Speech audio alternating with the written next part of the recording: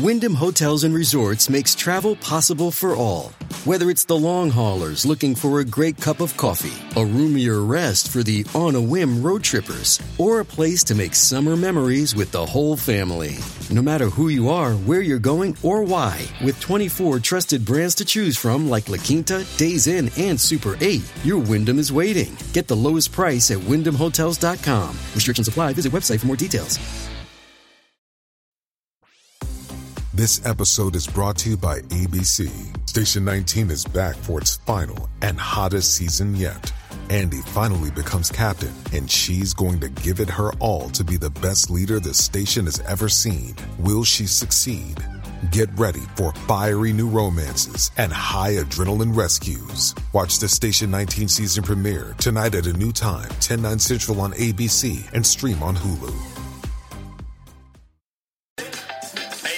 Agnostics, long-haired weirdos, short-haired weirdos, vandals, hooligans. The government, hug the government, love the government, hug the government, love the government, hug the government. Welcome to The Politics Guys, a place for bipartisan, rational, and civil debate on American politics and policy. I'm Trey Orndorff, a political scientist at Oklahoma Christian University, and I am joined by the professor of law at Chase Law School, Ken Katkin. Ken, welcome to the last Politics Guys of 2023. It's hard to believe. You know, it was weird. I was getting things set up. I'm teaching a winter session class, and so the end of it's going into 2024. I don't know about you, but 2024 and 2025 feel like they must, in fact, be the distant future. It can't. Next year can't be 2024, and the year after that cannot be 2025. And that's something like I don't know. It'd be like Donald Duck blasting into space kind of future or something. I don't know. It just can't be next year. Is this a part of what just being 40 is? I mean, I know you've been there, Ken. So is this the inevitable result of all of that? Yeah, I do think so. I think when I was your age, I experienced the passage of time kind of the way you're describing it. Like, it just seemed impossible that I could be living to go that far into the future. Now that I'm an old man, I look at every year as, all right, I'm one step closer to retirement. See, I love it.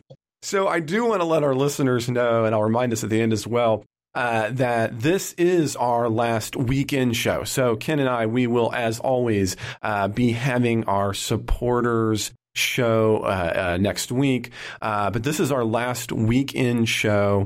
And then, actually, I take that back, actually, because we'll have one last 2023, because Mike and Jay will resume the weekend show on December 30th. So they'll get one just in. I was looking at my calendar. Yeah, so they'll get one just in at the end of 2023. This is the last for us, though, Ken.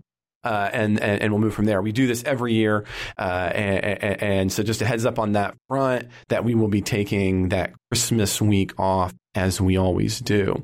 So before we get to the break, though, well, kind of like Congress, we got to get the last few things done and in, right?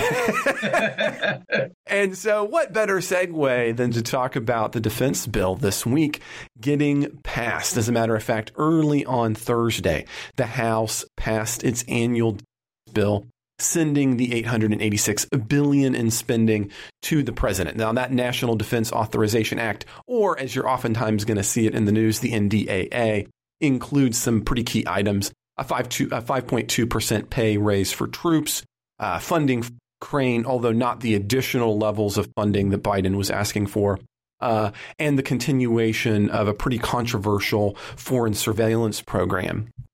And it got passed despite there being a lot of House Republicans who were against its passage. And they really kind of were into two camps. You had one group of Republicans who were against it because they did not want the $886 billion. They did not like that number.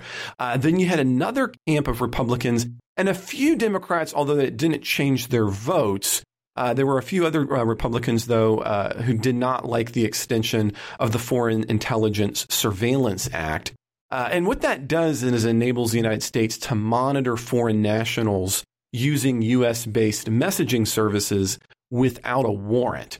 So really, like I said, the rest of the lack of the support was a variety of amendments that the House version of the bill had originally had, primarily dealing with immigration, but a variety of other sundry things that just did not have the support in the Senate to move forward. But it does get passed. It does get passed and on the president's desk before Christmas. So, Ken, what I kind of thought we would do is, one, kind of talk about what the spending bill itself means moving forward for the broader set of spending packages that have to happen. This is the first one. And then also some of your thoughts more specifically on the Foreign Intelligence Surveillance Act, because that's one of the ones that, I'll be honest, gives me some heartburn, but I thought we'd talk about that second. Sure. So you want to know my thoughts on the bottom line number? Let's talk about the fact that it got passed and its number. Yes.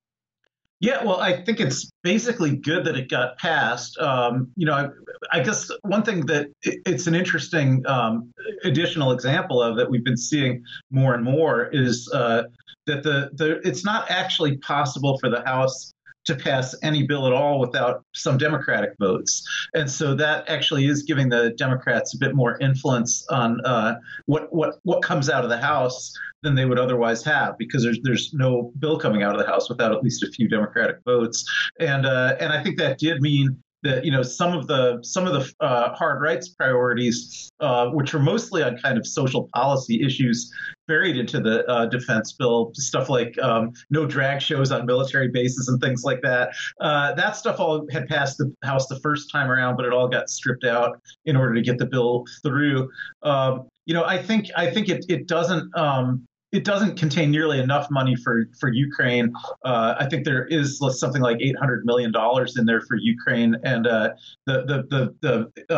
Pentagon's request had been in the tens of billions. So it's less than a tenth of a penny on the dollar from what was requested, and I think that is problematic. But I think sort of blocking military aid for Ukraine was the main thing that the far right managed to accomplish. And other than that, I think you've got a reasonably good consensus defense bill, and it's good to see Congress functioning and actually get something enacted by very large majorities in both the Senate and the House in the end. In fact, in the House, it was by the necessary 2/3 vote, which was needed to get quickly past all the procedural obstacles that a minority could have thrown up, even against a vote where there was a majority to carry the bill. So I basically think it was a reasonably good day for Congress. The number, it's very hard for me to evaluate the top line number. I don't have that kind of expertise. And, do we need 886 million or do we only need 886 billion or 786 billion? I really don't know. I don't know what every penny is going towards, but I do have some faith that with such large bipartisan majorities for it in both houses, that there's less than the usual amount of fraud, waste, and abuse in there, I would think. Yeah, I mean that's a hopeful thought. I'm always a little bit. This is one of the areas where I probably don't align. I'm always trying to be upfront with listeners. One of the areas where I probably don't align. I'm not a particular hawkish individual, and so my defense spending I'm going to probably be even more of a fiscal conservative on military spending than other things.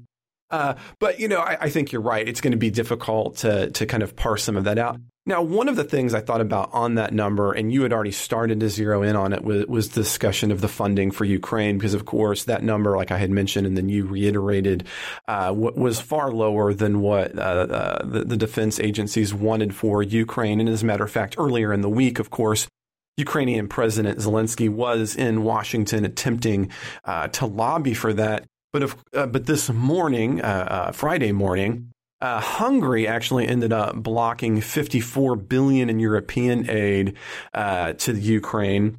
And so this really is going to be the money that they get. But I think this sets up maybe there's kind of two questions that's going along when we're thinking about the spending on this term.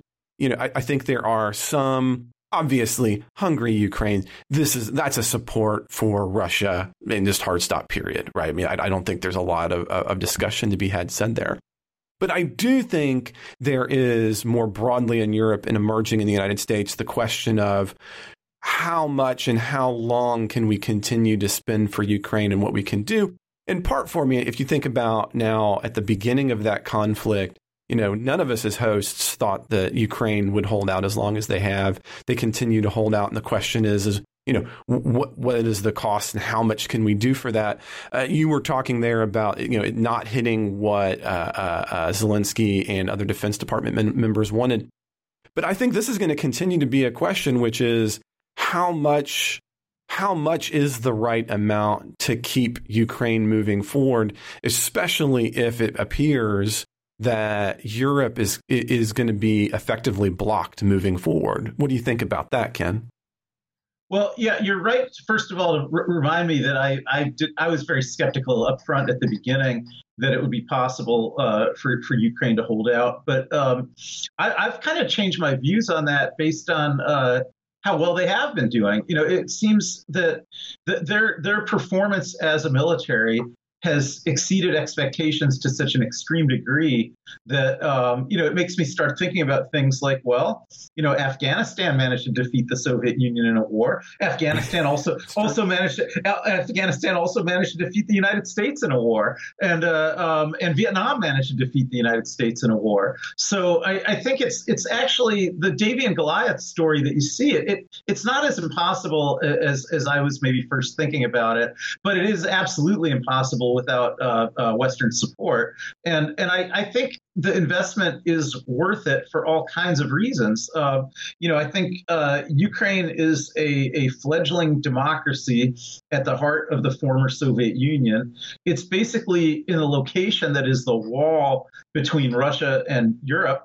I think both Russia and China will be very encouraged in sort of continued military aggression against small neighbors. China's certainly been eyeballing Taiwan. If it seems like the Western democracies are, going to put in, kind of a token resistance and then fold up at a certain point.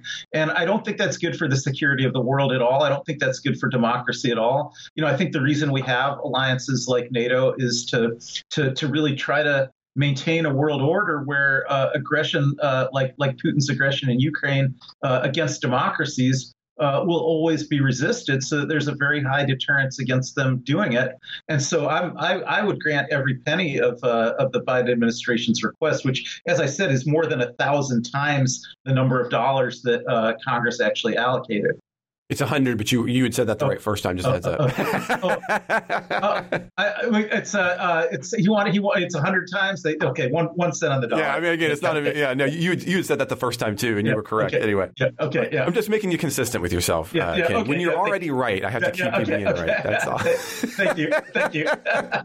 Now, I mean, I guess the last thing I'll say on that before we move to talk a little bit more about the foreign surveillance is, the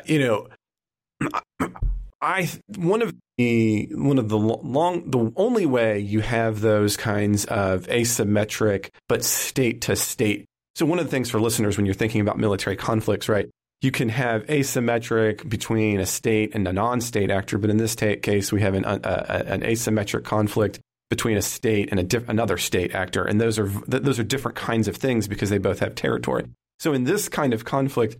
And so you're right, Ken. I think this is more attuned to what you were talking about in terms of, I think, especially Afghanistan, the possibility of just holding out and holding out and holding out and holding out, which is, in fact, what Afghanistan was able to do against, then the Soviet Union in a past history.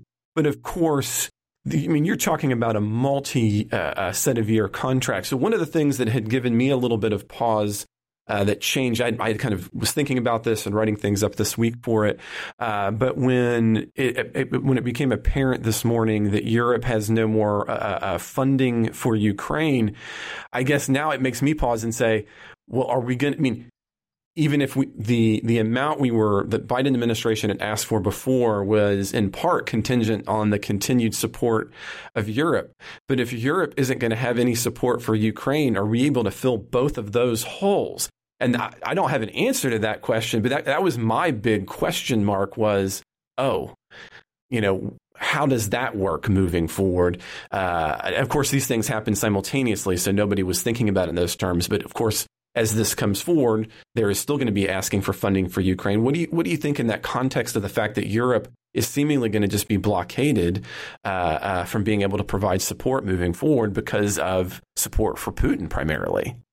Yeah, but it's not the same because, if this was the United States, we wouldn't be, if the United States wouldn't give aid, then the state of Ohio or the state of Oklahoma can't just give aid. But that's not how it works in Europe. The European countries will still give plenty of military aid to Ukraine. It's just that the European Union as an institution won't give military aid to Ukraine. So certainly it's a significant problem that that Hungary is able to block the EU from giving military aid. But Germany's still going to give military aid. France is still going to give military aid. I hope the UK is still going to give military aid. So it's not like Europe is completely cutting them off the way we sort of are.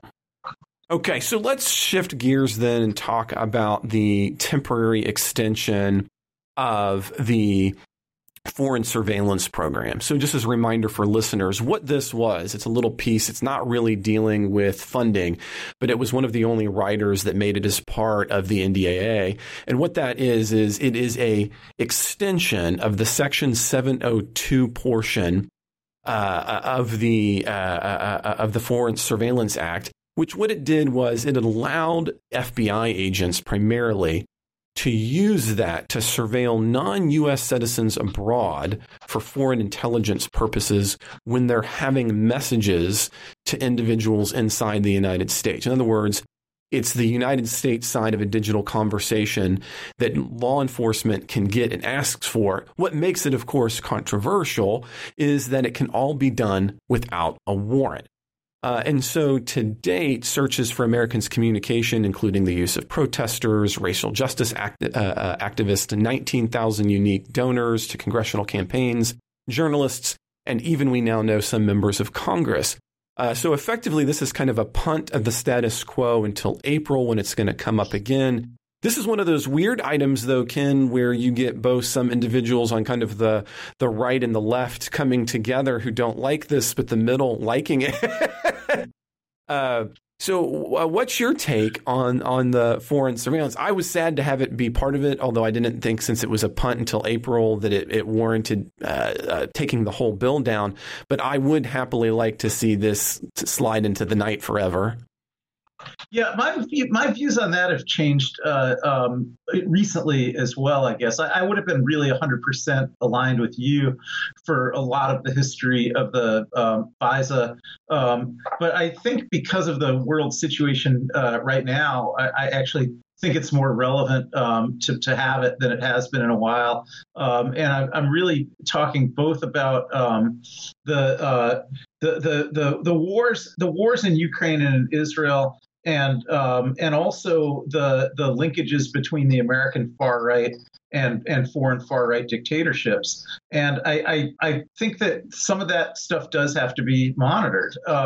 And so the FISA Section 702 it allows the U.S. intelligence services to put wiretaps on foreign nationals who are not located in the United States, but it would still allow that monitoring to happen even if they're talking to someone who's inside the United States. So I think that both the civil liberties objection and the argument that it's needed, relate around the fact that this is going to allow warrantless wiretapping of conversations between American citizens who are in the United States and foreign nationals who are outside the United States.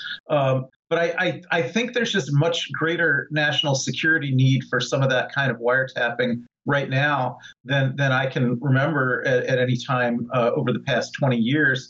And so I've also been a critic of FISA wiretapping, but I'm a little more seeing a little more need for it right now is what I would say.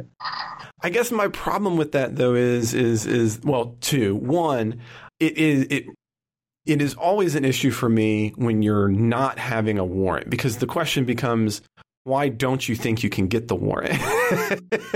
Right. Well, so if there's in fact good reason to think that this is necessary, take a judge.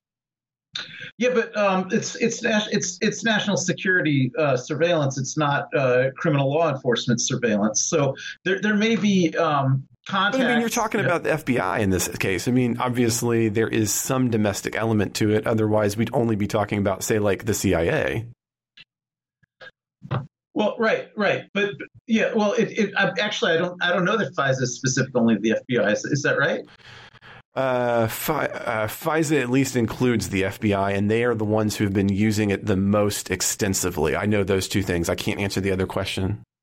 Yeah, I would have thought it would also have applied to the NSA and the CIA, and that it's just generally allowing for foreign intelligence wiretapping. And yeah, I take your point about the FBI. I mean, I probably would be willing to actually concede that part of it, that if it's the FBI doing the wiretapping, they should be doing it in a law enforcement capacity, and therefore they should not be doing it unless they have both probable cause and necessity. I think you're right about that. Okay. Well, yeah, okay. But, I was a little surprised at first. I thought you were saying, okay. No, but I was thinking more of CIA and NSA wiretapping, and the CIA and NSA wiretapping is never going to be used in a law enforcement capacity, and it's just going to be used in an information gathering capacity. And I think if there's if elements, say, of the American far right now are actually in communication with Putin and Orban and people like that about how to use extra legal means to advance their agenda here and how they can get foreign support to do that. I think that's something that our intelligence services actually need to be on top of. And similarly, I think Hamas may even have been getting some communications with some people in the United States or in other parts of the world, because the FISA wiretapping also would allow wiretapping of phone calls between people in other countries and other people in different countries, and that's part of the 702 authority. Also, it's not always authorizing calls where one of the people is actually in the United States, and so I think that we need that kind of information in order for our intelligence agencies to be able to understand what's happening in the world and to head off threats, and that includes both threats to other countries as well as threats to the United States. So I just think it is necessary, but I do agree with you. It's not ever really necessary in a law enforcement capacity.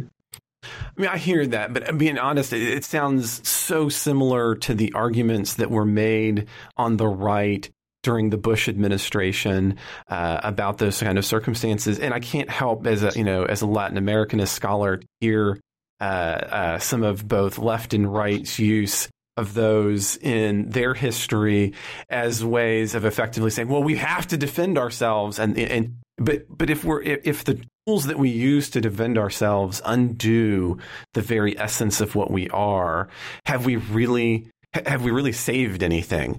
I mean, that's probably a bigger question than we can take on just in the terms of foreign surveillance. But so again, I'm not suggesting that there isn't a point that you have there.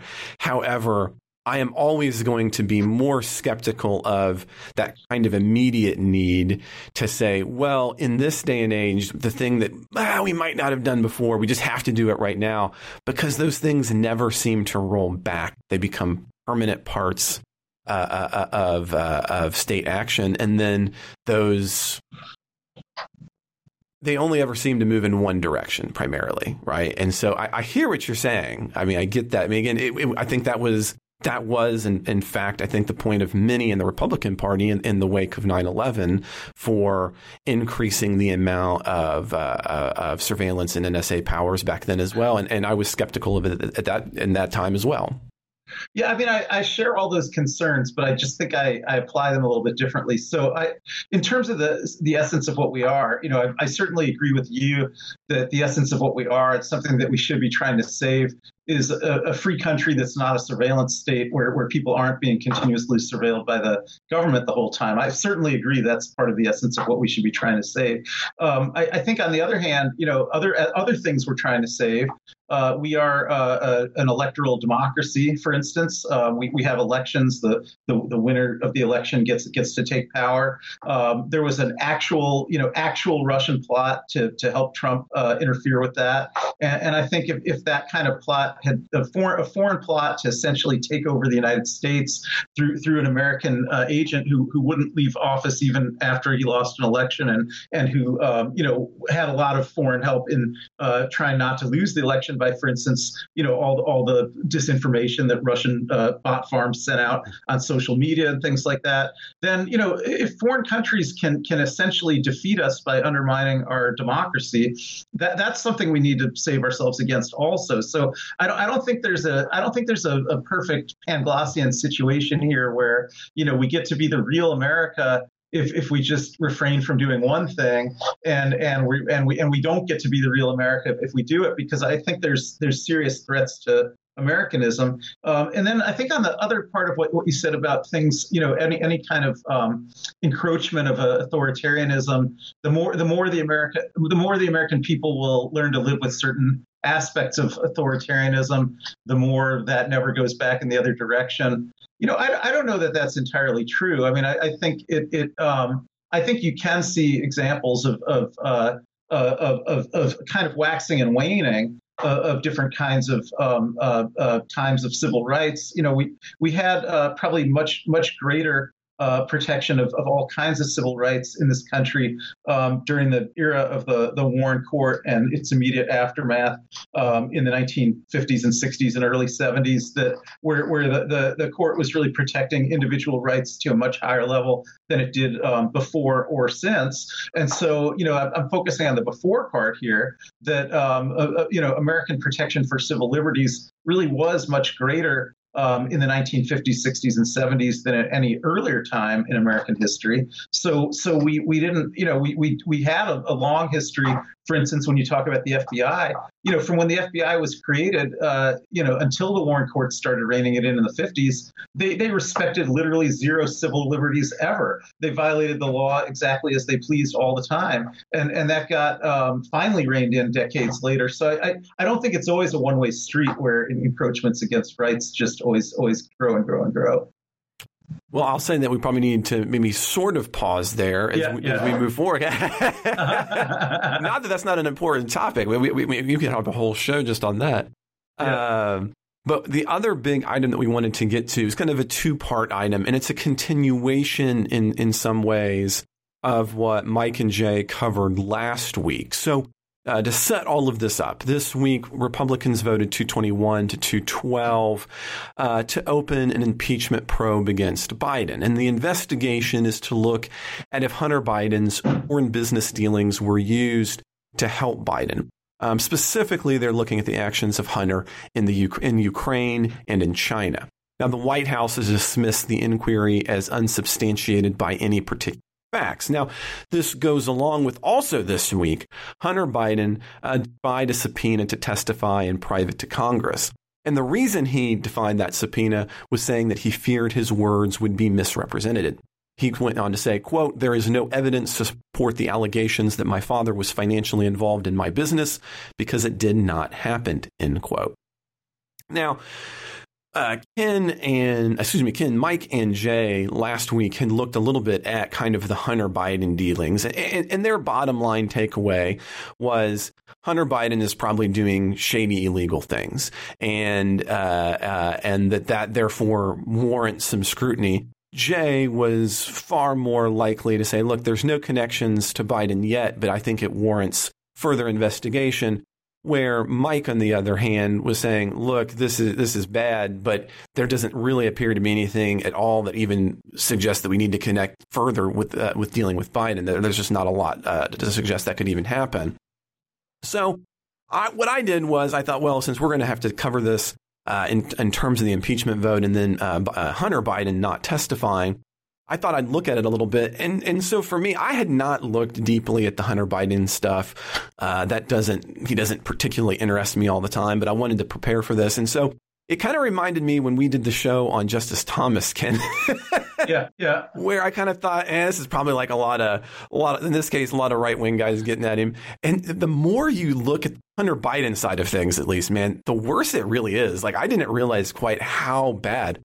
So if you look at the evidence, and if listeners, if you want a really quick takeaway, if you want to do everything I did, you can actually go get some pretty cool summaries from PolitiFact. And so what you start to see is that during the 6 years where Hunter Biden was having some deep problems with drug abuse, he had some really close ties to Ukraine, Romania, China, and Kazakhstan. And in short, got about $25 million to Biden family and Biden family associates during that period, which doesn't appear that he really did anything for them other than he's a Biden. meaning that he's just kind of exploiting his last name. Of that 25 million, just shy of 5 million went directly to himself. That is Hunter Biden, to his brother James Biden, to Haley Biden, and then to this unknown Biden account that we don't know who has links to. All of this gets sent through by wire services via a limited liability corporation owned by an associate of Hunter Biden, before then heading in to the Biden family accounts. Now, of that 5 million, 89% of it is going directly to Hunter Biden. So, it's pretty clear. Hunter Biden has made a ton of money that absolutely another addict at this period in time would have made last name. He cashed it in, and then he tried to get around paying taxes and broke some laws along the way. Now, the next level of that then is to say, okay, Republicans are then alleging, look, because of all of this, you've got to look at President Biden. Now, to this point, though, there's zero evidence that President Biden has been involved in all of this. But the Hunter Biden stuff, man, is just terrible and nasty. So kind of my takeaway seems to be this, Ken. I'm curious what you think about. I get that President Biden has allowed, and I get it, I'm a dad, I'm a father. I think he's let his fatherness overtake the importance of his office. It is way past time for him to clearly state Hunter Biden did terrible, illegal things. He shouldn't have done those things. And I have, that he's never supported those things. And while he does, in fact, support his son as a person and as his father, that is fundamentally different than supporting him in his business dealings or in his failing to testify and come before Congress, not dealing with the subpoena. Because I really think that his move on Wednesday saying, nope, I'm not going to testify, even though I legally have to, in the aftermath of all of these things that he's done, just makes the whole mess look worse. As a matter of fact, Axios is reporting that this Hunter strategy is causing the White House itself to be really upset. This isn't what he wanted to do, but they're not willing to talk with Biden about it because, according to inside sources, Biden's just not willing to talk about anything Hunter. He's just going to support Hunter Biden no matter what. So that's kind of my takeaway from this. What is your thought? I'm glad we get to have one issue at least where we'll 100% disagree. So no, I think Joe Biden has done everything perfectly. I would think not only should he not say that Hunter did anything wrong, but in fact, not paying his taxes? Right. He should not say that. And in fact, the president should never say that about anybody who hasn't been convicted of anything. It's completely wrong for a person who's been charged but not convicted to have the president of the United States weigh in. Well, Hunter, but pause on that real fast. In this case, Hunter and his team never denied that he didn't pay the taxes. What's saying now is that even though he didn't pay his taxes, that he has now finished paying his taxes after the fact. So he never, Hunter Biden's team has never denied that he tried to get out of paying taxes. They're just saying that now he's paid it back. Shipping can make or break a sale, so optimize how you ship your orders with ShipStation. They make it easy to automate and manage orders no matter how big your business grows. And they might even be able to help reduce shipping and warehouse costs. So optimize and keep up your momentum for growth with ShipStation. Sign up for your free 60-day trial now at ShipStation.com and use the code POD. That's ShipStation.com with the code POD. On that particular front. No, they've pled not guilty to the crimes that he's charged with. And a lot of people get behind in paying taxes and hear from the IRS about it and then pay. And it's not typical to be charged with a crime in that kind of situation. And he has, in fact, pled not guilty. And no official in the government should ever say that anyone is guilty of a crime if that person has pled not guilty to the crime. And in this case, it's far more likely that these criminal charges were brought because his name was Biden than because of anything that he did. I actually am unaware of IRS cases where the person is charged after they've already paid up everything. I'm literally unaware of any other case like that. And here you had originally this special counsel who was appointed by Donald Trump was actually ready to close up this case entirely on a very minor guilty plea on charges that didn't relate to these taxes, and then it was only because of a huge amount of blowback from the House Republicans because this was Hunter Biden. That the Trump-appointed U.S. attorney asked to be designated as a special counsel and reopen this case. But I think there's completely nothing to these charges at all. If every fact you said is true, there's still nothing to these charges. That a person who didn't report taxes got called out on that by the IRS and then refiled and paid them. That's not commonly criminally charged. And then the other issue about I think the firearm charge was the one that he was going to plead guilty to before, and they weren't going to bring any tax charges. And then only because because Weiss had to go in front of the House Judiciary Committee, and they read in the Riot Act about not charging this tax stuff.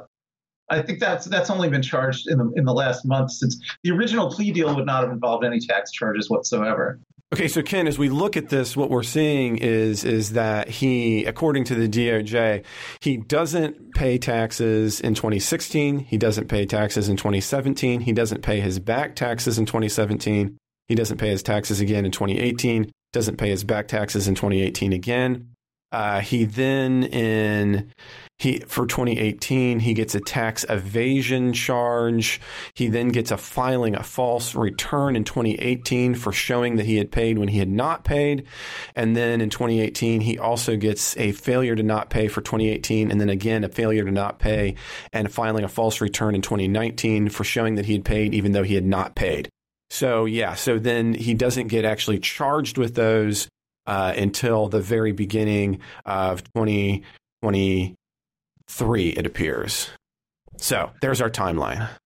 Right. Or a different way of stating that same timeline is he did not pay his taxes in those years between 2016 and 2020. Well, and attempted to cover it up. Yeah. But then he does pay it all in 2021.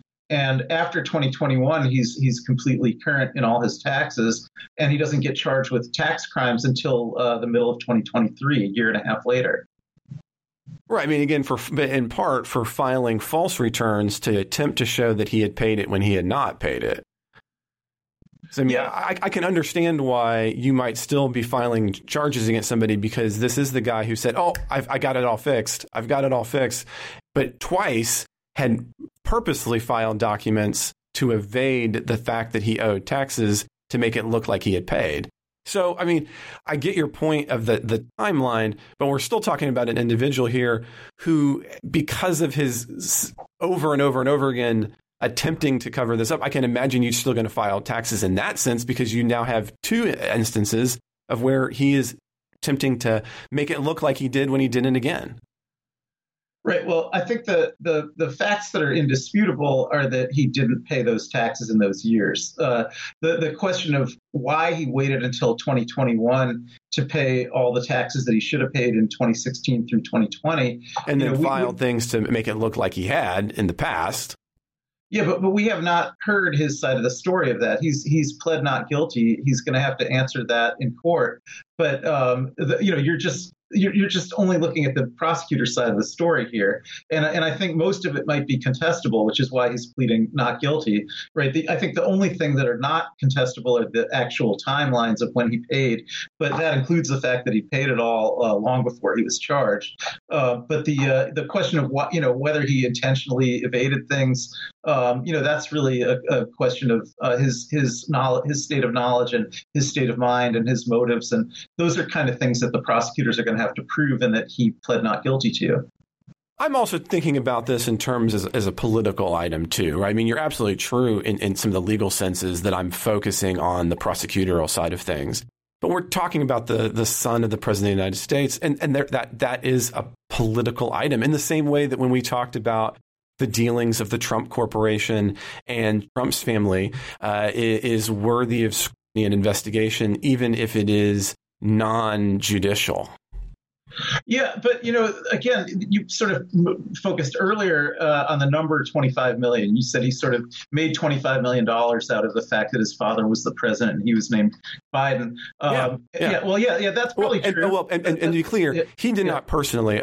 So 25 million total to a bunch of individuals. He personally was getting about 5 million. Right. Yeah. So to be clear, honest.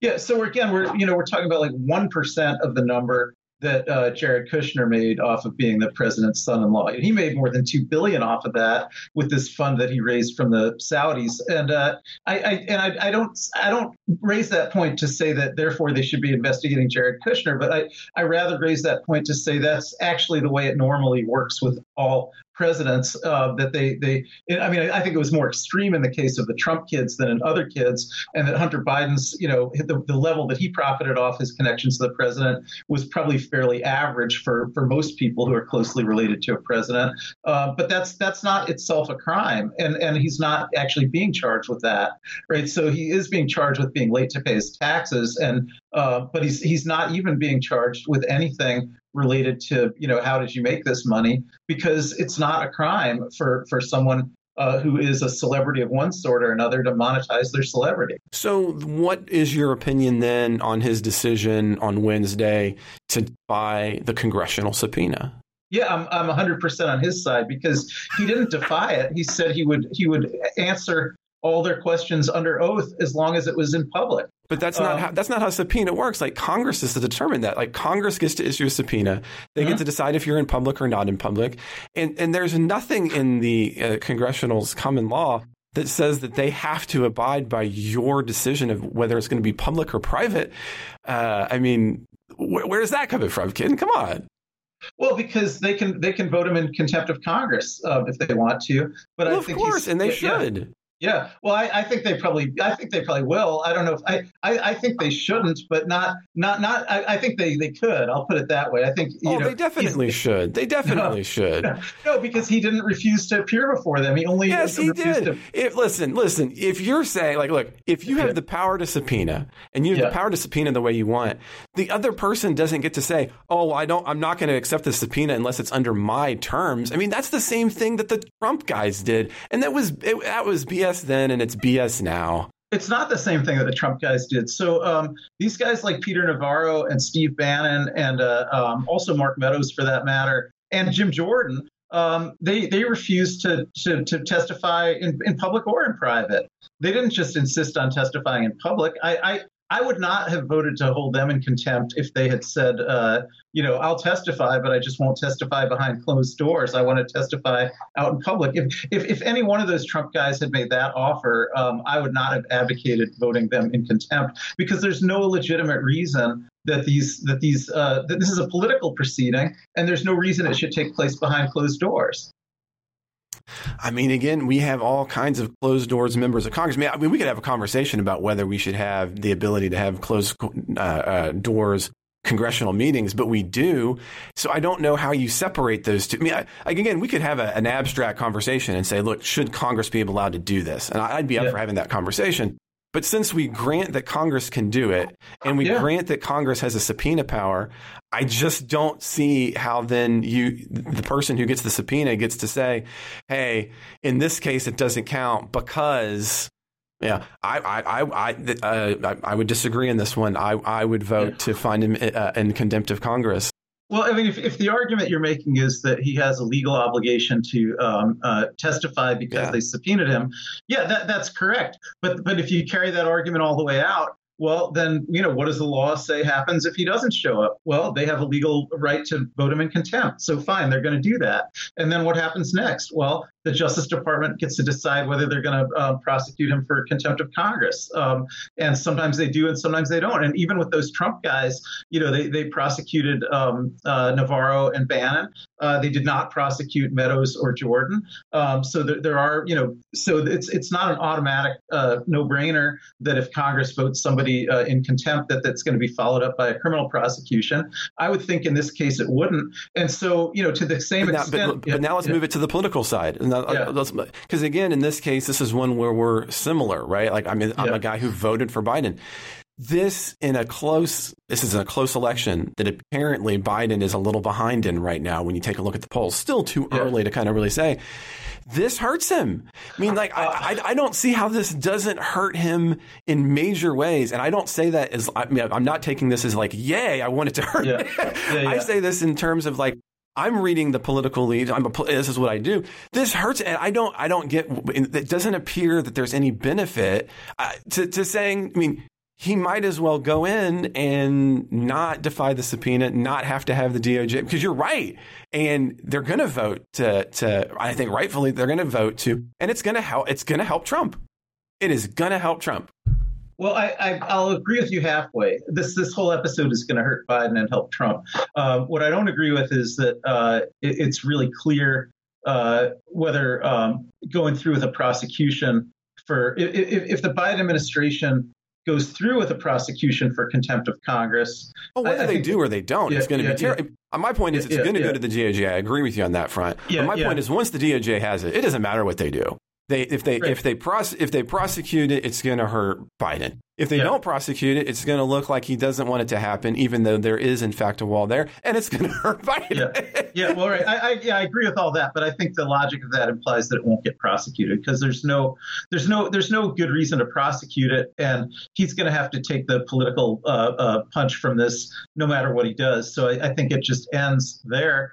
I wonder why they don't prosecute Jim Jordan. Jim Jordan is the one who issued this subpoena. Jim Jordan himself is not in compliance with the subpoena and against him, and there was a vote of contempt of Congress against Jim Jordan by the House of Representatives, and he hasn't been prosecuted. And I think that if they end up deciding to prosecute Hunter Biden, they should bring down an indictment against Jim Jordan the same day. And I don't think that will happen, but I think there's definitely no more justification for a prosecution of Hunter Biden for resisting this subpoena than for one of Jim Jordan, because Hunter Biden, unlike all these other people, did agree to testify in front of the very committee that subpoenaed him as long as it was in public, so that his testimony would not be distorted and misrepresented by people who are only doing this for political purposes anyhow.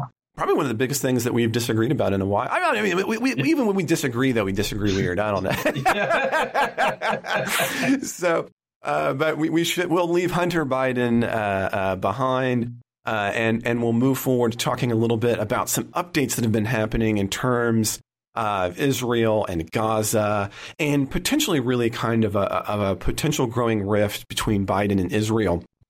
So, to kick this off, in a meeting on Thursday, Israel's defense minister told National Security Advisor Jake Sullivan that the war in Gaza may take months. And I know that's not what the White House was hoping for. This comes after Joe Biden took out some of his harshest words for the actions of Prime Minister Netanyahu and Israel, arguing that, quote, indiscriminate bombing, end quote, of Gaza was costing its support both internationally and implied, meaning the United States. Meanwhile, domestically, the left has continued to put more pressure on Biden to support Palestinians and to pull back some of its support for Israel. As a matter of fact, this past week, one area where this has really kind of come to the head is the growing rift in Senator Fetterman from progressives. Although, of course, in his case, it's a two-front rift, both with Israel. He has been a kind of a strong supporter. And though, of course, he has a desire, he agrees with Republicans on curtailing migration and immigration in the United States. So much so that this week, Fetterman said, I'm not a progressive. And I think that's kind of what a lot of progressives have been thinking in terms of Biden. As a matter of fact, Bernie Sanders, all of his campaign staff has signed an open letter.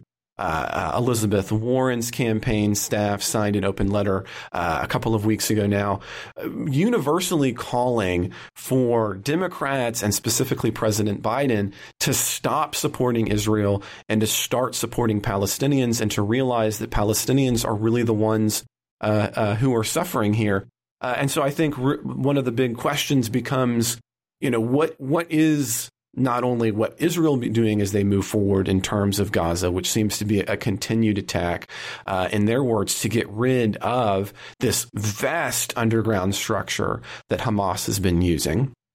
But also pointing out that Hamas's support, both in Gaza but now in other locations, is really high, and therefore you can't stop fighting. And that seems to really run counter, I think, to a lot of the kind of growing consensus in the American Democratic Party, and I think in other Western European countries, that it's time for this to wrap up and be done at best, or perhaps evidence that Israel is in fact a colonial state at worst. And so what do you think about all of that, Ken? Yeah, well, there's a lot there. Just a little thing. It was easy. Yeah. So the political problem that this war is causing Biden and the Democrats generally, it's serious. But my hope would be that it will blow over, before next November.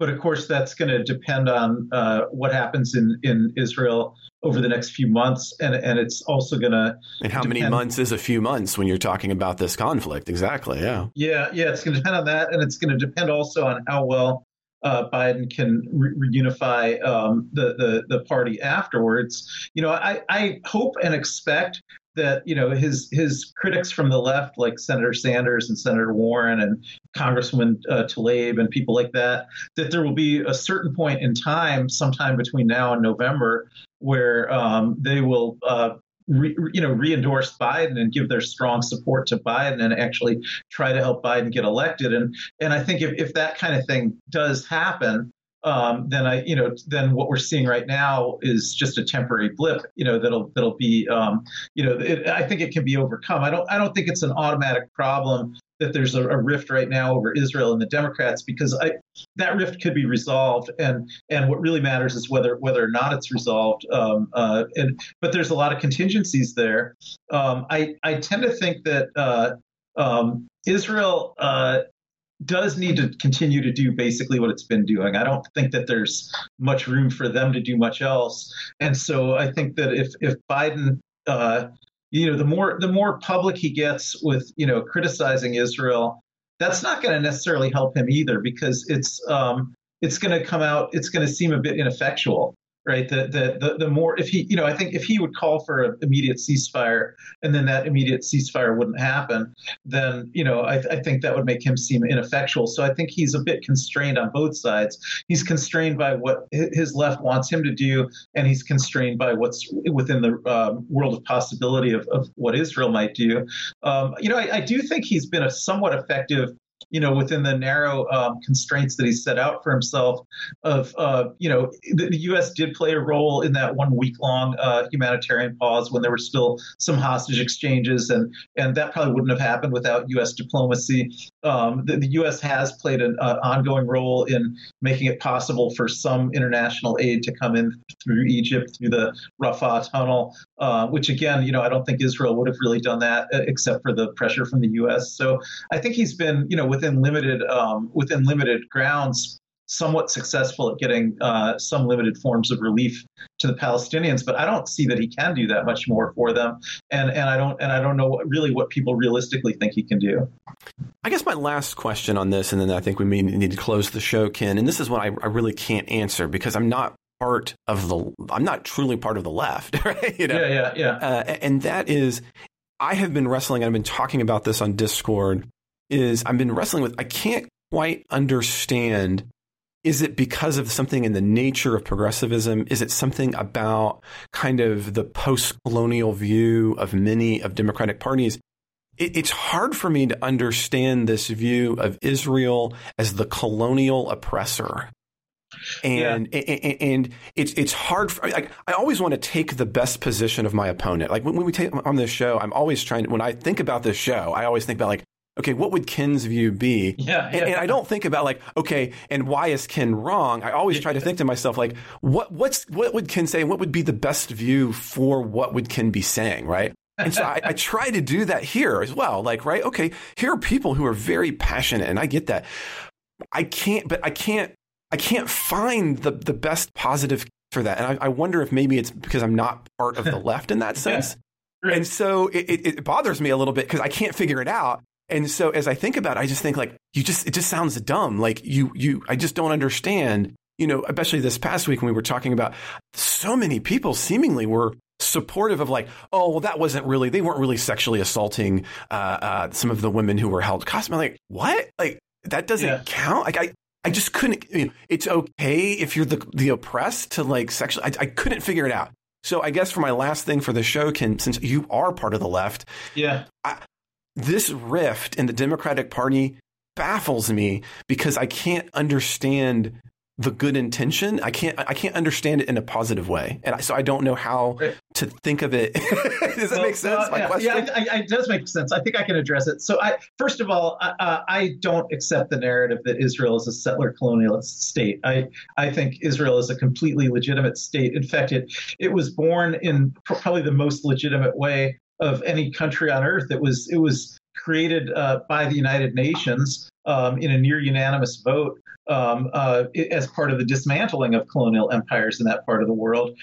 So I don't think I think very few countries have more claim to legitimacy than that. I think the United States is much more of a settler colonialist country in terms of the way, we got founded by people who came over and killed the natives and took their land. And here we are. That seems to me much more egregious than anything that ever happened in Israel. But yet I will try to answer your question. I think the settler colonialist narrative, which I disagree with, sort of stems from a few things. It stems from the fact that that area in the centuries immediately preceding the state of Israel, the creation of the state of Israel, had been first part of the Ottoman Empire and then part of the British Empire. So it had, in fact, been colonialized by two recent colonial empires. And the British was the immediate one right before the creation of the State of Israel.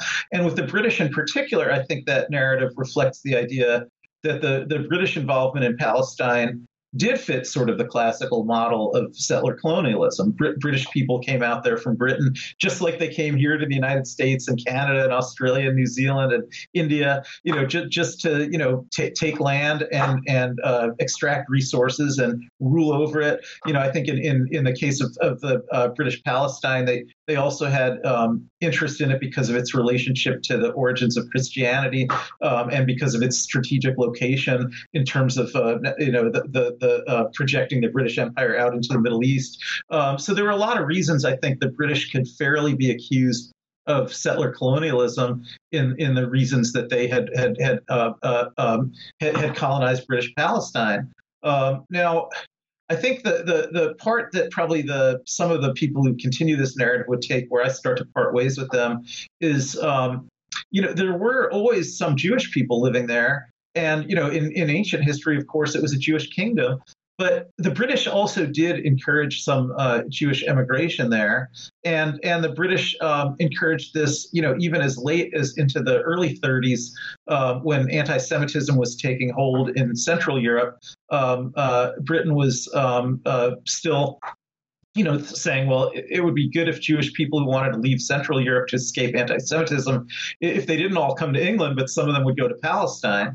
And so there was probably a speeding up of emigration to Jewish emigration to Palestine during the late days of British Palestine. So I suppose from certain perspectives, you could look at this as, the British came, and then the British encouraged other white people who weren't from the Middle East also to come. And then those people came and then they got land.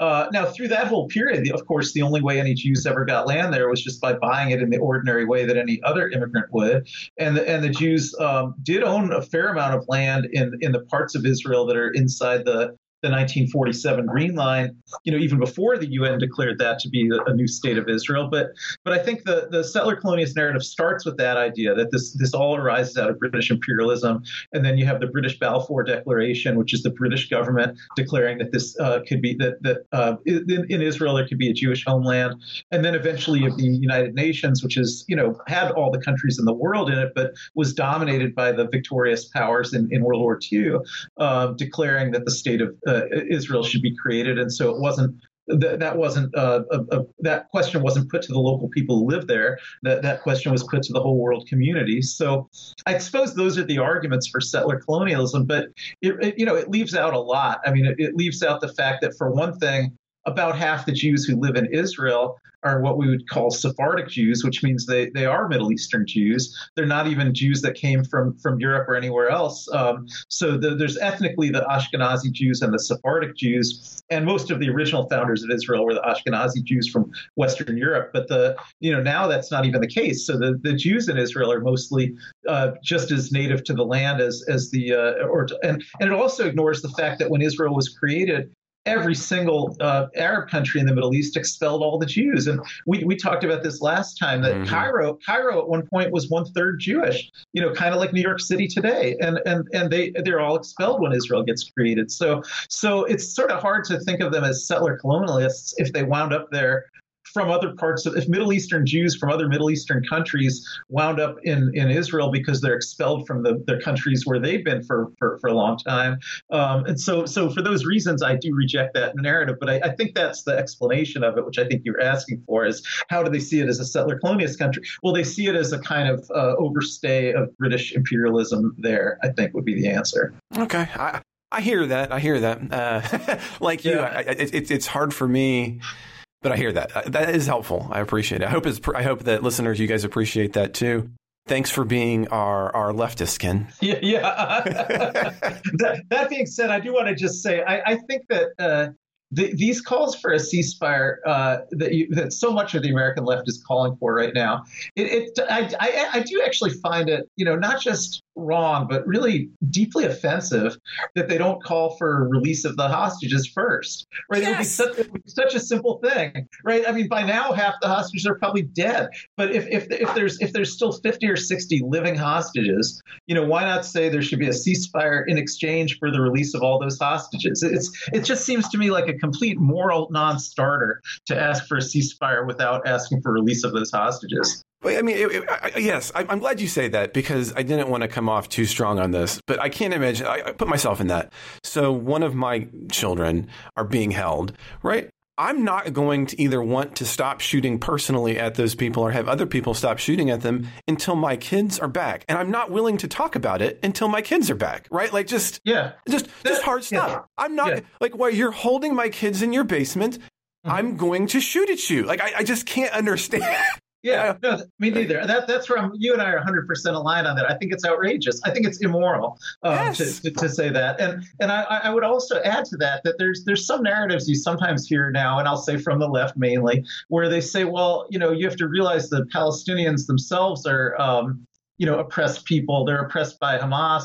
Hamas is the terrorists, and Hamas is an authoritarian dictatorship, and the Palestinian people don't deserve to suffer the brunt of all that because they're being first oppressed by Hamas and then bombed by the Israelis. But I think that can't be right either, because if you remember when we had that 1 week of hostage swaps, and there was actually the pause for that week, the very reason that the pause came to an end on the day that it did, even though it could have kept being continued for another week or two if there'd been further hostage exchanges, is because we got to the point where Hamas, they'd already given up. They said they were keeping some soldiers, but there were plenty of other civilians too. But they got to the point where all the civilians that were being held hostage no longer were being held hostage by Hamas, right? So it's not just Hamas that's holding all these hostages. In fact, Hamas couldn't even get their hands on the other civilian hostages because it's just other Palestinian terrorists in Gaza who weren't even affiliated with Hamas, who were just keeping all these other hostages. And I think that fact just really belies this kind of notion that there's some great separation between Hamas and the Gaza people, and that the Gaza people don't want the same things that Hamas wants, or that Hamas is somehow not an authentic representation of the people. I mean, if that was true, then there wouldn't be so many other hostages being held by people where Hamas doesn't even have any access to those hostages, those people who are holding them. Yeah, I agree. It just it baffles me a little bit on that front, that there seems to be a downplay of all of those peoples who were trapped, what happened to them, and continued to be held prisoner. And again, and they aren't, they are civilians who are being held, right? We're not talking about, these aren't, there are a few potentially kind of military-esque, but even they wouldn't exactly apply because they were captured during a period of non-war. Ergo, you're still not holding them as prisoners of war. So, even calling them military is in terms of international law, not true, because you weren't engaged in a conflict. It would be like us snatching up a bunch of soldiers out of China and then attacking and saying, "Oh yeah, by the way, now we're holding your soldiers as soldiers." It doesn't. That's not how that works. I'm so glad you pointed it out, because there's even a paradox in Hamas's position. I mean, if they're claiming that they have the right to hold these soldiers, then they're claiming that they are in fact at war. But if they're claiming that they are in fact at war, then how are they complaining about being bombed?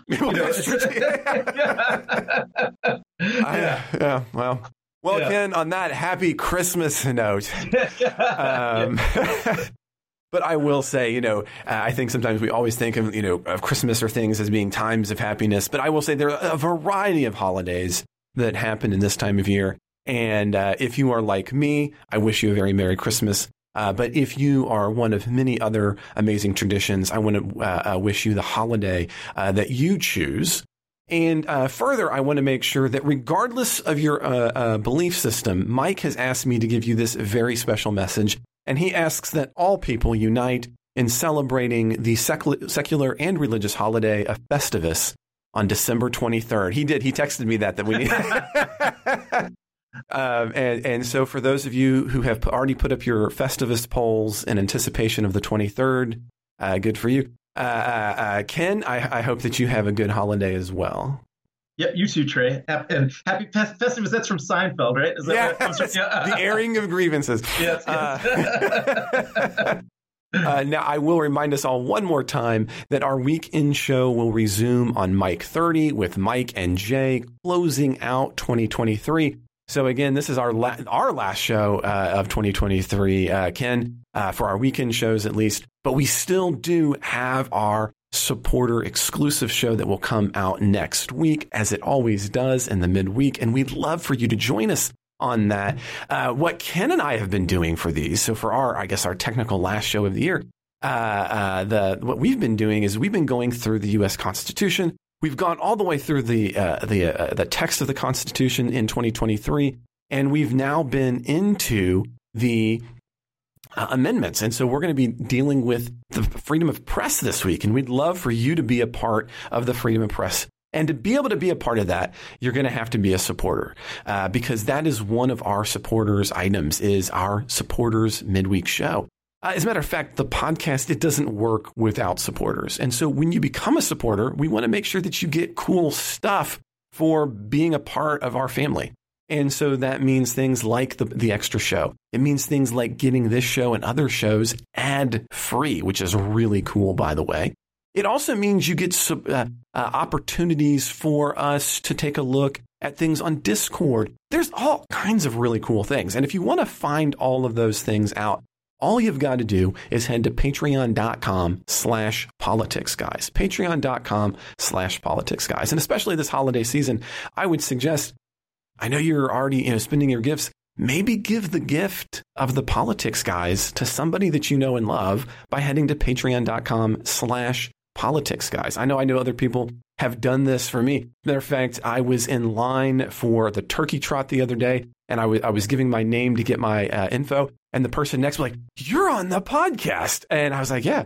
And they said, I'm gifting that to a couple of my family members for Christmas. I was like, "That's really cool." So again, just a little thought for you. You might want to head to patreon.com/politicsguys and make that your last minute holiday gift. There's other ways, of course, to support the show as well. You can do that at Venmo, where we're at Politics Guys. You can also support the show through PayPal. All of those are in our support links and in our show notes, as well as by heading right there to politicsguys.com/support. Now, if you'd like to get that midweek show, but you're not in a position financially to do it, hey, we get that. All you got to do is shoot an email. If you'd reach out to Mike at politicsguys.com, we can get you set up and you'll get a fun little link. Now, whether you're a supporter or not, it is a really big deal when you rate and subscribe. I mean, think the last time. Do you scroll down 100 places to get to the next podcast of your choice? My guess is no. And the way that those algorithms work is by rating and by sharing these episodes, we go higher and higher. So it's really free. If every week you could just go in there, rate us, rank us. That's amazing. And then don't forget, you can always do that on social media as well. If you've got a question, comment, correction, or anything else you'd like to share with us, you can always reach out to mail@politicsguys.com. We're also on Facebook and X, where you'll find the links in the show notes. A special holiday thanks to the executive producers of The Politics Guys, who are Bruce Johnson, Wilma Marino, Andra Masker, Daniel Toe, Ryan Beasley, and Don Oglesby. We'll be back with a new show, well, in a couple of weeks. I hope you'll join us then.